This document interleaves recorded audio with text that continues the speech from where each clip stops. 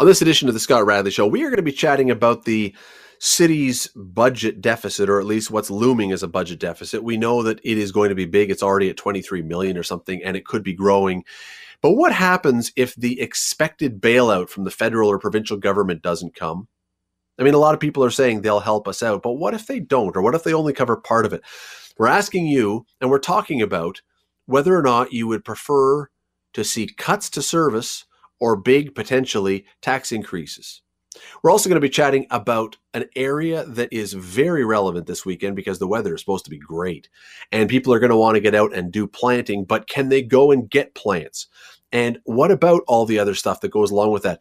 Greenhouses have been taking a pounding with the coronavirus situation. We'll talk to someone who operates one of them in town about how they're trying to deal with everything and the effect it may have on you. And then we're going to be joined by Tyler Ternowski, who was a third-round pick of the Hamilton Tiger-Cats. Why do we have a third-round pick of the Ticats instead of, say, the first-round pick on? Because Tyler is a Hamilton guy picked by the hometown team, and you don't get a better story than that unless you've got Tyler's story, which adds an extra layer of excellence to being picked. We'll tell you all about it. Stick around. Today on the Scott Radley Show on 900 CHML. If you were with us yesterday, we were chatting with Ward 8 Councillor John Paul Danko about the city's difficult situation, not unique by any stretch. But as of the end of May or the beginning of May, I can't even remember now. Anyway, as of a certain point that we're getting close to, the city is about $23 million in the hole from revenues that were expected that aren't arriving. It's the fault of really nobody. It's the fault of the situation.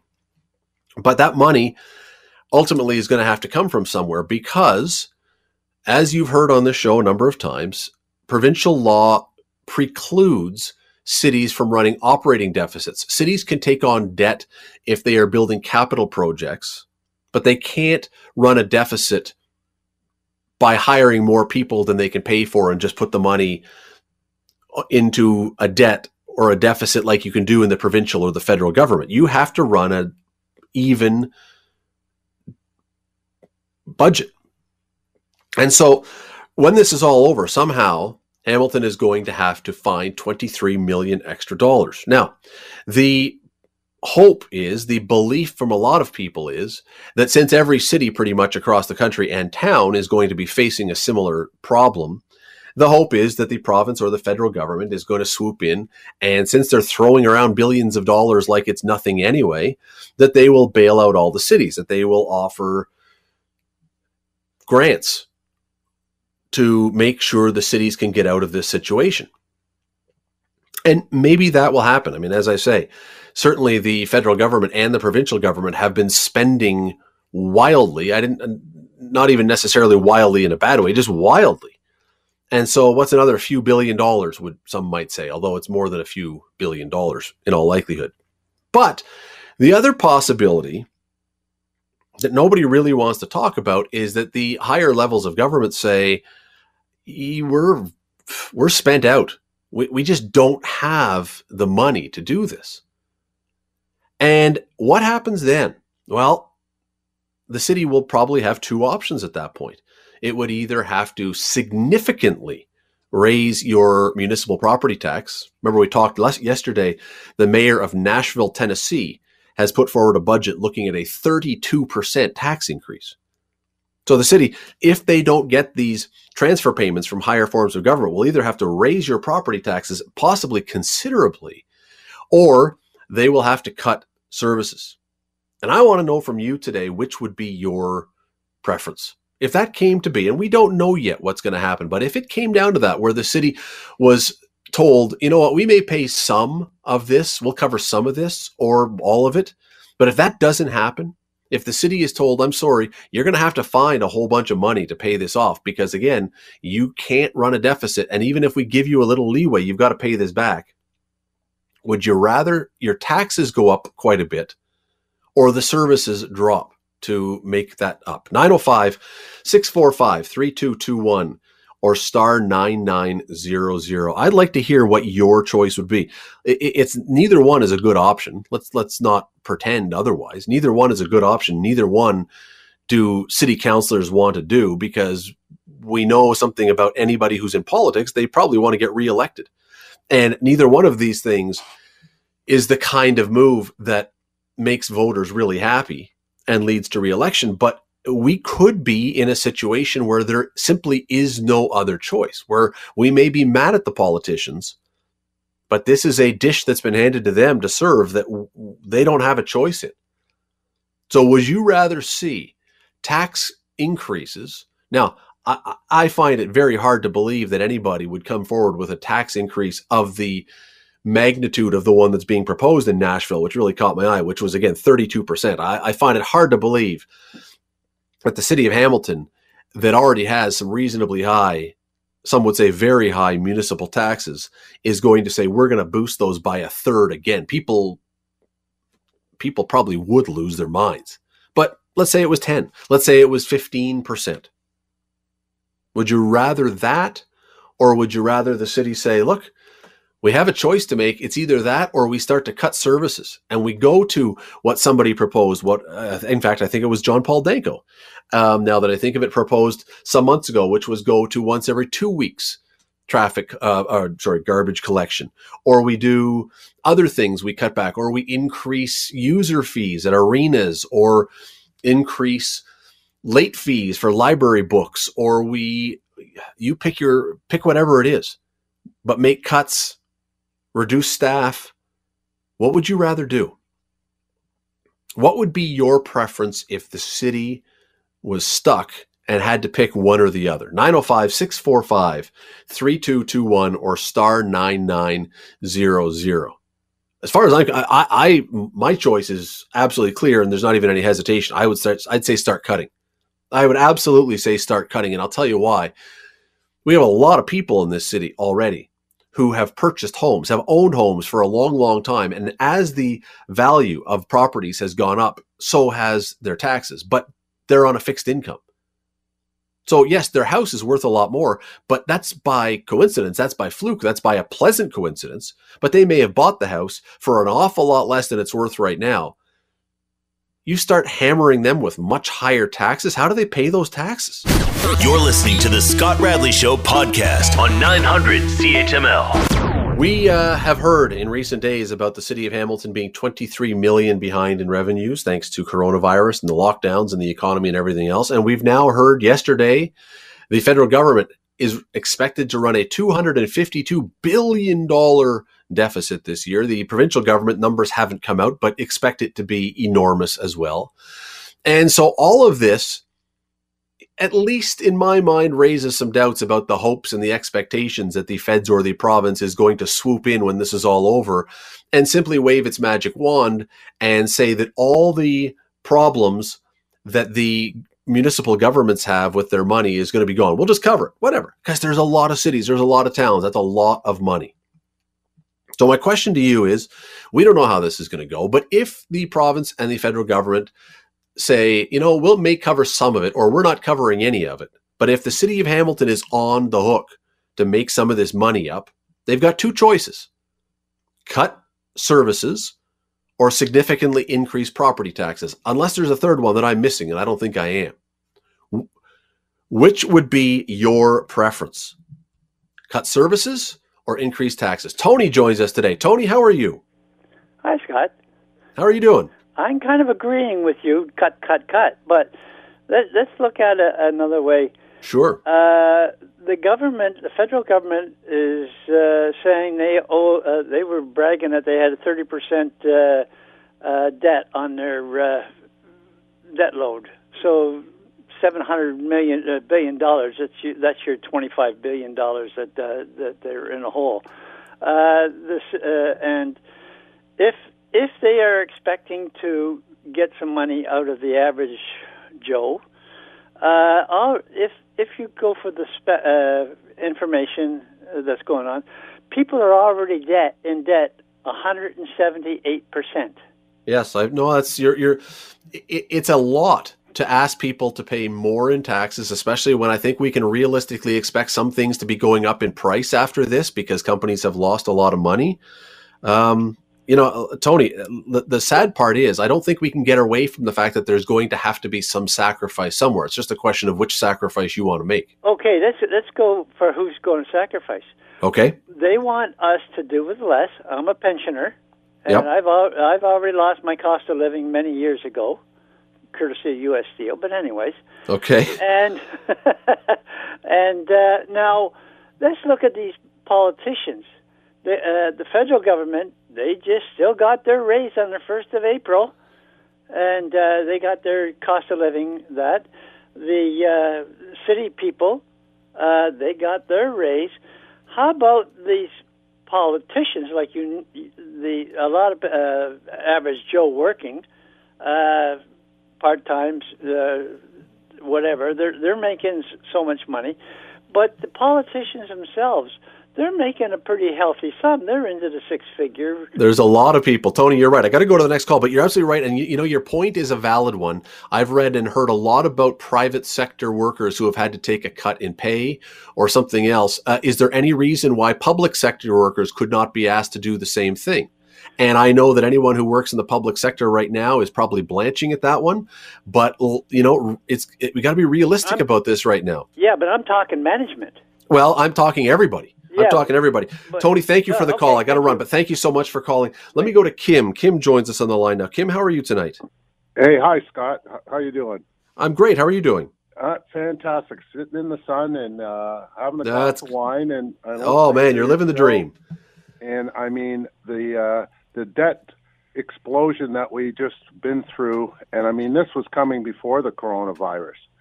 I mean, the worldwide debt was $240 trillion. Yeah, I mean, it was. Not government. This has exacerbated it, no question, but you're right. Right. And so what they're doing is covering up the debt with more debt. It's that simple. They're monetizing the debt. But getting to our local issue here is, let's face it, the city had ample opportunity to have cutbacks a long time ago and to get the efficiencies in. They haven't done a good job. I worked in the service department at the Fasco. And I was told many times that I was going to reduce service by 10%. Figure it out. That's what they have to do. They have to start doing their job. And if the hard questions like pension, you have to deal with it. You have to start looking at all these things. Because Kim, thank you for the call. Yeah, no, we don't. Thank you for the call. I want to get Michelle in very, very quickly here. Thank you for calling. Let me go to Michelle. We got a few seconds left here. Michelle, how are you tonight? I'm good. Which way would you go on this, cuts or taxes? I would reject both proposals.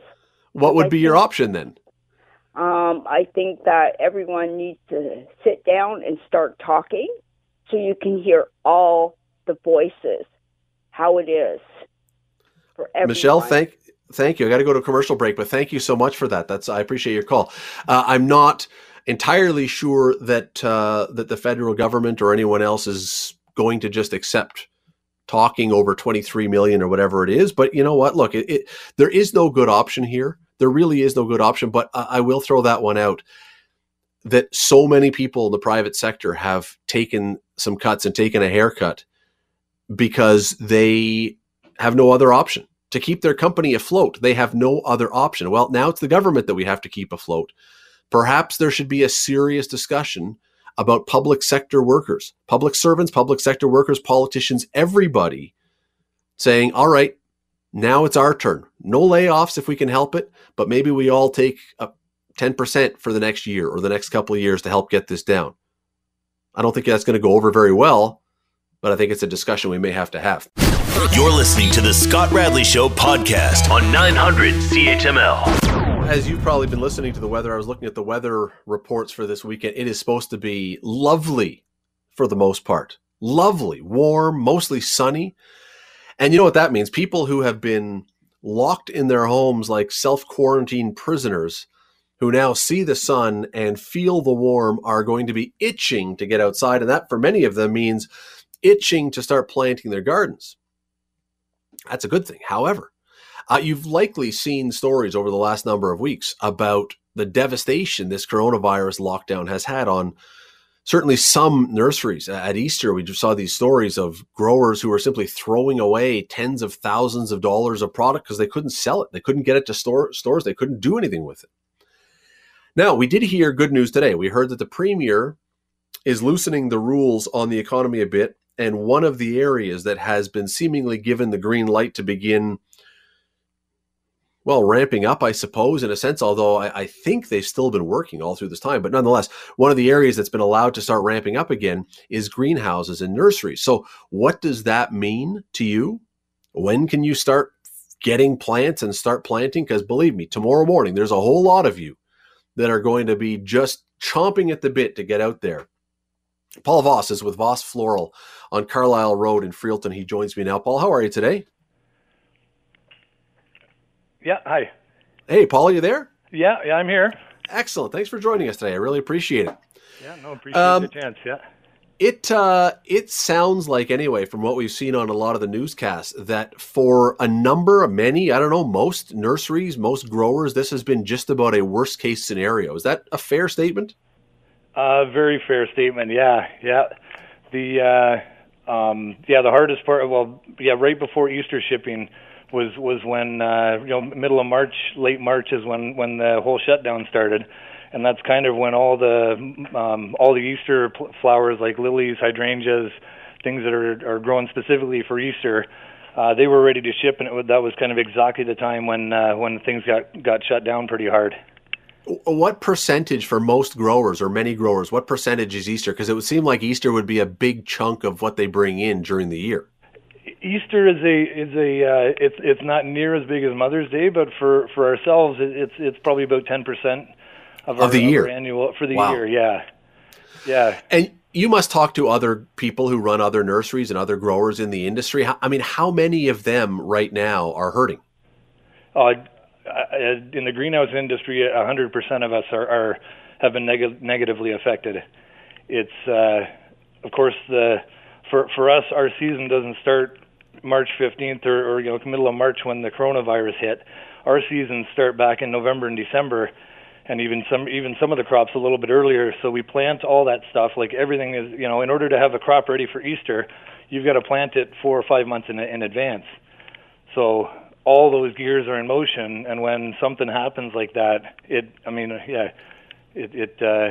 puts a stop to everything that's been planned and ready to go for that season, for that particular. It's about a 2-week window that the Easter shipping happens, and that ended up being very negatively affected. Paul, now I don't want to make you give us an accounting statement of the business. I don't mean that, but when you say people are negatively affected, are we talking tens of thousands of dollars, hundreds of thousands? I mean, is it like hugely substantial that people are being hit with this? It's hugely substantial, especially so. Like I said, Easter is about a 10% hit for growers that do Easter. Not everybody does Easter, but almost everybody. Anybody who has a greenhouse is most of between 70 and 80% of the revenue is earned during May and the first 2 weeks of June. So we're going into the season where it's a very large portion of almost all of our annual revenue is geared for a 4 or 5 week sales period, and that's pretty much almost across pretty widely across the greenhouse industry, because Mother's Day and spring is such a big part of our business. Okay, so we're now getting into that period. We're now getting into the hardcore planting season. Is there an opportunity for growers to catch up for what they lost, or is this basically a lost year and everyone's now just hoping to maybe break even? There's an opportunity to catch up as long as things are. People are extremely eager to garden. We saw that at Easter. As soon as you give away for people to get plants into their hands, they want them, and it's just a matter of things being. Figuring out a way for people to get the plants that they want to put in the garden. That's the tough part. And I'm reading through the announcements that were made today, and it's still, it seems to be the garden center and nurseries that the plans that the government came up with seems to be some of the same ideas still, curbside pickup and delivery, which I understand the safety part of it, but the being able to move volume of plants is a lot trickier with curbside pickup and delivery. It's a whole different way for people to get plants that the plants are quite often a hands-on experience, right? They want to see them and be able to smell them and see exactly what they're getting. So Well, it's a silly question, perhaps, because I'm not a grower, and my thumb is anything but green. I kill anything that I touch. Nonetheless, do most growers, do most people in the business have lots of different diversity of things? In other words, like if we go through an Easter that's bad, do they have 5 or 6 other moments down the year when they can really do well, or do a lot of people, it is all for this 5 weeks really, and boy, we better be open or this is going to be a disaster? I know for our business personally, it needs to be open in May, and it's I mean, the greenhouse is a really tough business model because in order to people do gardening. Well, when do you garden? You garden in May. As soon as the weather turns nice and you're not going to get frozen out anymore, that's when people want to garden. So every greenhouse over the years has learned that there's no use trying to grow stuff in the seasons when people don't want it or can't get it. So we've the business model has changed that everybody, or the large percentage gears things to grow into May because that's when the market is there. You're listening to the Scott Radley Show podcast on 900 CHML. We're talking about, this weekend, really. It's supposed to be beautiful. And that means people are going to be wanting to get out and doing what they normally would do as soon as May rolls around and the weather turns nice, and that is planting stuff, getting their gardens going. Well, that's nice, and that's a good thing to do, of course. But the growers who are the ones who get these plants into your hands that you're going to plant, they've been having a hard time with what's been going on with everything. Paul Vos is with Vos Floral on Carlisle Road out in Freelton. Paul, I understand that you guys, you're fortunate that you have corporate clients for some of your product. Have they been taking shipments, or has everybody canceled because it's difficult to get people into the stores to buy this stuff? We've got one big box retailer that's been extremely good for us, and that's really been showing us the demand that is. I mean, there's a lot of pent up energy out. Or pent up demand. I mean that people want plants. Like we've the demand we've seen this week. As soon as the weather is nice, it's been extremely busy. But there's a limited amount of stores and right. Nurseries that are allowed to sell. So that's the tough part. Like there's a lot of other greenhouses that aren't able to ship things because the stores that they deal with aren't being allowed to be open. Let me ask you another silly question that goes along with that then, because is there anything else you can do? We saw at Easter that the growers, some of them just had to discard the plants. Is there anything you can do with these once they are ready beyond their intended purpose? If they're not purchased, do they have to go in the garbage, or is there anything else you could possibly do with them?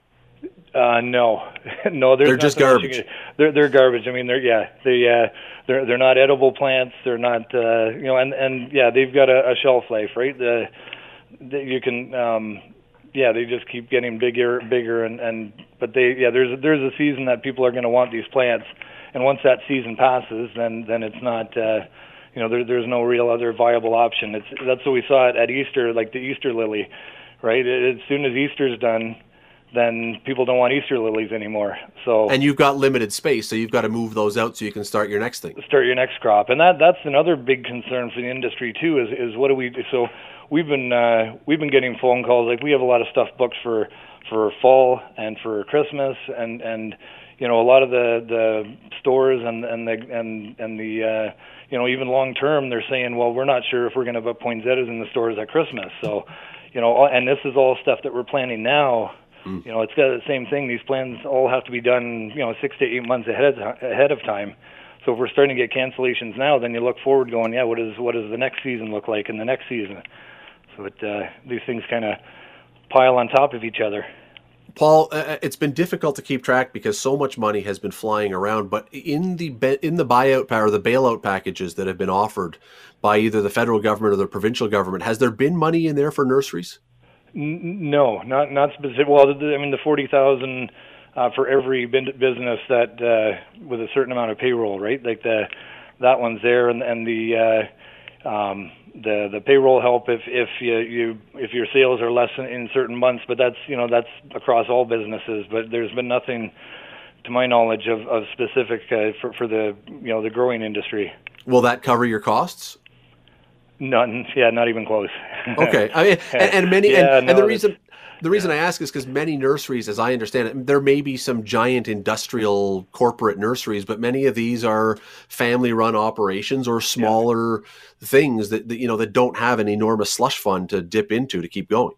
No, and that's the majority. I mean, I mean, a large percentage of greenhouses are family businesses.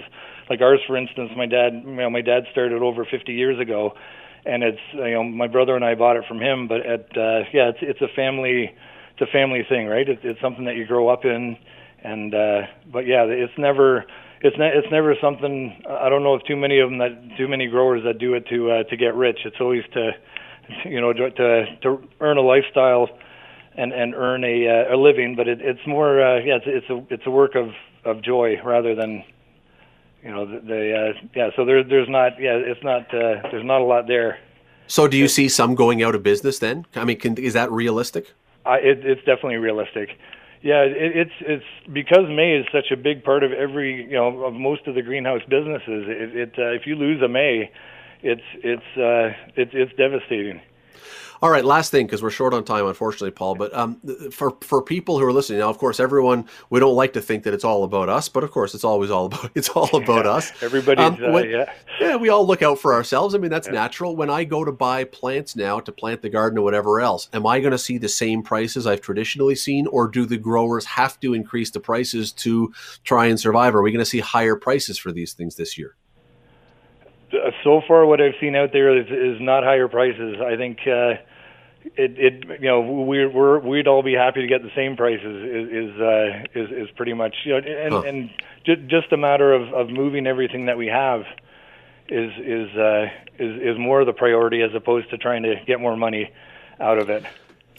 Paul Vos of Vos Floral. You can find them on Carlisle Road. Do you guys have walk-up or anything, or is it just, can anyone do that? We've got a roadside stand, and we've got a website, vosfloral.ca. Go check it out and help them out. If you're looking for some flowers, there you go. You can help them out, and you can help yourself out. Paul, appreciate the time today. Thanks for doing this. Oh, thanks for having me. Thank you. You're listening to the Scott Radley Show podcast on 900 CHML. Last night, at 8 o'clock, well, a little after 8, the CFL, the Canadian Football League, had its annual draft, which I'm glad they did it because, there's questions about the NHL draft and the NFL or the NBA draft, and the NFL draft did theirs, and they did it online like the CFL. But anyway, I'm glad it went off because there's a lot of guys that have been playing Canadian football in university and elsewhere, and, you want them to have their moment. And one of those guys who had their moment had his name called by the Hamilton Ticats in the third round. And the beauty of this is that he's a Hamilton guy. He was called by the hometown team, which I think is pretty darn cool. His name is Tyler Ternowski, and he joins me now. Tyler, congratulations. Hey, how's it going? Congratulations. That's fantastic. That must be very exciting. Thank you very much. That is very exciting. Tell me about yesterday. Did you know the Ticats were taking you? Did you know they were high on you? I honestly thought after the second round, after the 17th pick, I thought I was going to go somewhere else other than Hamilton. So I was kind of getting a little nervous, but when the third round pick came, I kind of had the feeling I was going to Hamilton. Just seeing my name on the screen was just huge, and all my family just erupted, and we were so excited. Where were you? Where were you watching, and who was all there? And describe a little for me of what the scene was yesterday. We were at my place in Waterloo, and my parents came down, my dad and my stepmom, and my mom and my stepdad. And I was here with my girlfriend and Dion Pallerin and his girlfriend, and we were all just watching the draft together. And you had been ranked as high in the CFL scouting service as the 17th overall pick. So you went 27th, but when 17 comes and goes, is it nerve-wracking? Is it when you're sitting there waiting? Is it tough to watch? It's not as tough to watch. It's just more nerve-wracking. It's kind of just being able to see the mock drafts and all the other top prospect lists. It's you kind of get your mind set on, this is kind of where I'm going to go, and then when it doesn't happen, you can't just can't just give up hope on it, and you just got to wait. The time would come, and obviously my time was in the third round, so I was extremely happy about that too. So as the first round is going by, and some people had thought maybe the first round, but okay. So when you get into the second round, was every single time there was going to be a pick, was there just a hush and everyone saying, "Be quiet, we got to hear this"? Oh yeah, a little bit.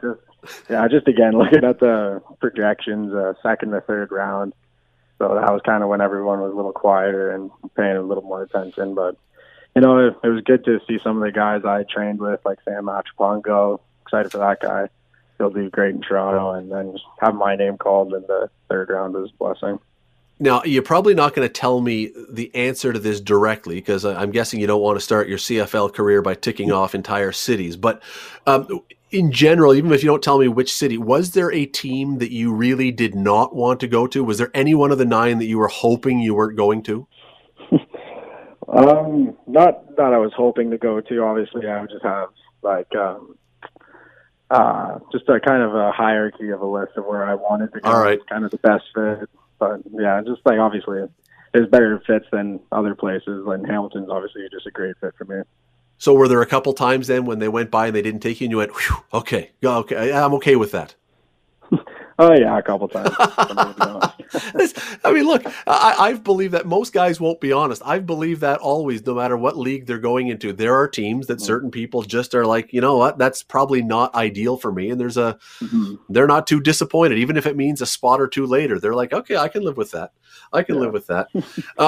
You mentioned Waterloo. You went to University of Waterloo. That's where you really got noticed. Tell the story a little bit, because you were a guy who in Hamilton in high school at where were you again? Alan McNabb, right?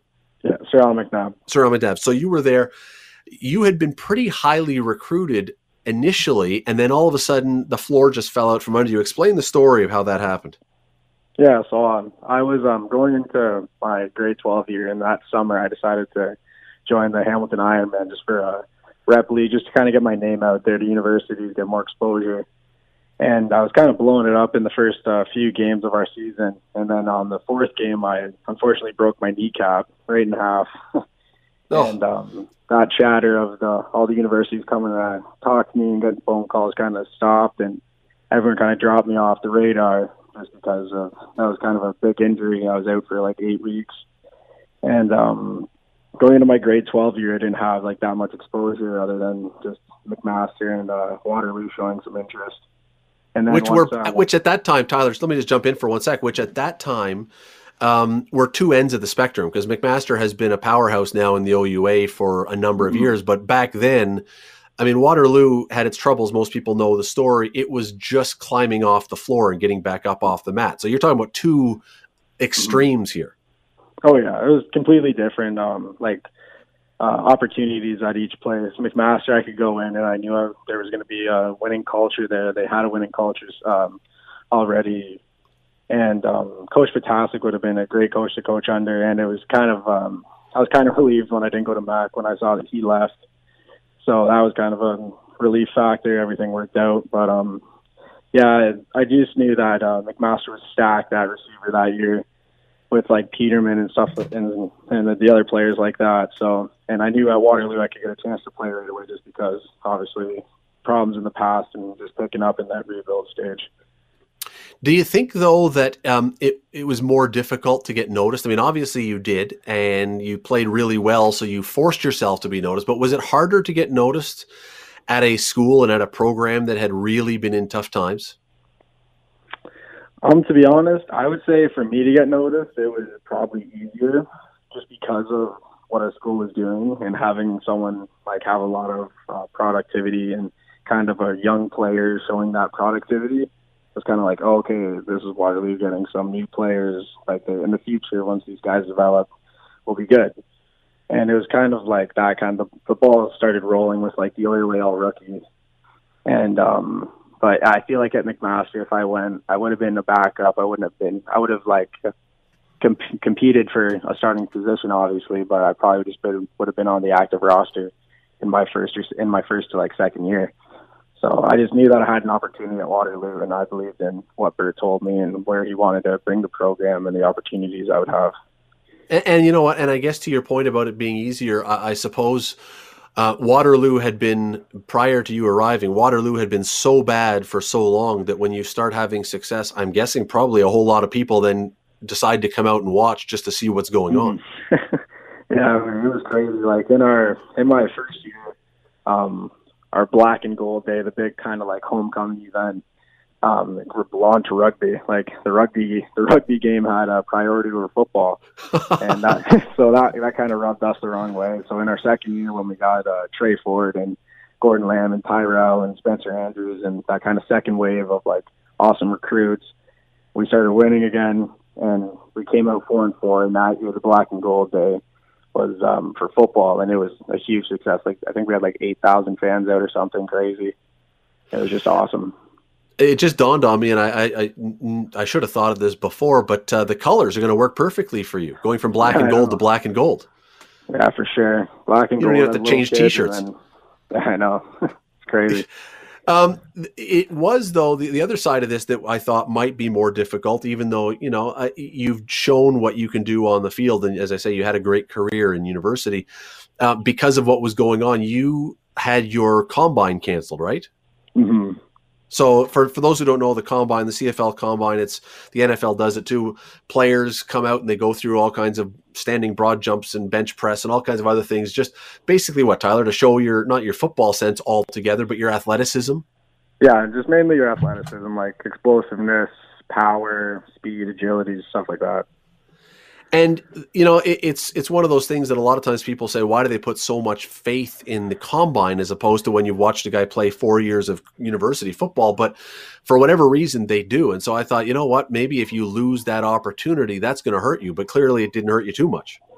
No, I think that the player that I was and the exposure I had allowed me to have the film and have that kind of opportunity to show teams that I can play football and I can prove that I can play football just with my stats and kind of where I helped take the Waterloo program.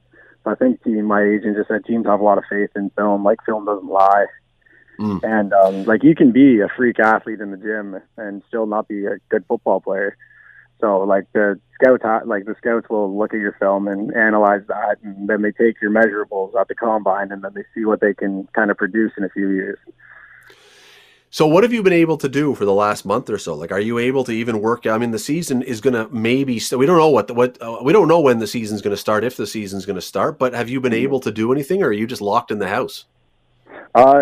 Fortunately, my parents, both my mom and my dad, have dropped off weight because both their partners have kind of a weight set, an older York weightlifting set with like a bench and stuff, and kind of the old bars. And my dad just dropped off last night a new set of like kind of a new bar and newer weights. So I can get a pretty good weighting workout in here with like 400 pounds in free weights. So has your living room then just become a weight room? Yeah, no, it's actually in the garage. Oh, yeah. I didn't know if the house had become a gym inside the house. We got to go in just a moment here, but I mean, you're not a huge guy. I mean, you're not tiny. You're 6 feet tall, 185 or 90 pounds. But what do you do? How do you prepare now when you know that you're going to be going out whenever football starts again, and the guys are faster and the guys are definitely bigger than you have been facing a lot of the time? What do you do to prepare yourself for that now?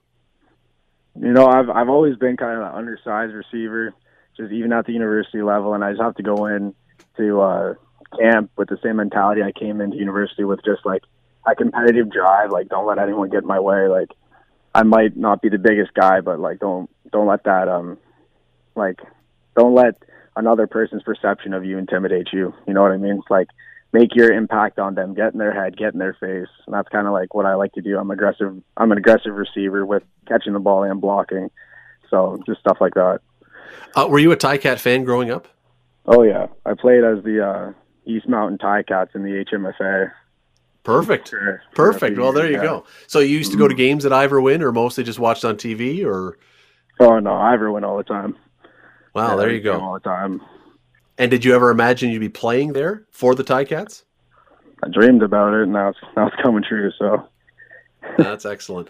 Tyler Ternowski, the Ticats draft pick, Hamilton guy, and it's a great story. It's great anytime somebody gets drafted from around here, but to be drafted to the hometown team is outstanding, especially with the background that and the story you had to take to get there. Tyler, listen, I appreciate the time and congratulations again. Thanks for doing this. No, thanks for having me. That is Tyler Ternowski, third round pick of the Ticats, and I'm telling you, I said this to Bill Kelly this morning. We were talking. Watch for that guy. He is an outstanding receiver. Again, a little bit undersized. He'll tell you that himself. He did tell you that himself. But this is a guy that could be a real great pick by this team. He has a chance. I really believe that. He has a chance to be really, really good at this level. The Scott Radley Show. Weekday evenings from 6 to 8 on 900 CHML. The Scott Radley Show podcast is available on Apple Podcast, Google Podcast, and wherever you get your podcasts. I'm Scott Radley. Thanks again for listening, and do not forget to subscribe to this podcast. It is free. You will never miss an episode, and also be sure you rate us and review us. Whatever you think of us, we'll take it. Thanks for listening. For most of us, crime is something we see on the news. We never think it could happen to us until it does. Loved ones are gone, and for the survivors, the scars will never heal. I'm Nancy Hixt, a senior crime reporter for Global News. And on this season of Crime Beat, I'll take you inside some of the most serious crime stories I've covered. Season 6 of Crime Beat is available now on Spotify, Apple Podcasts, Amazon Music, and all podcast platforms.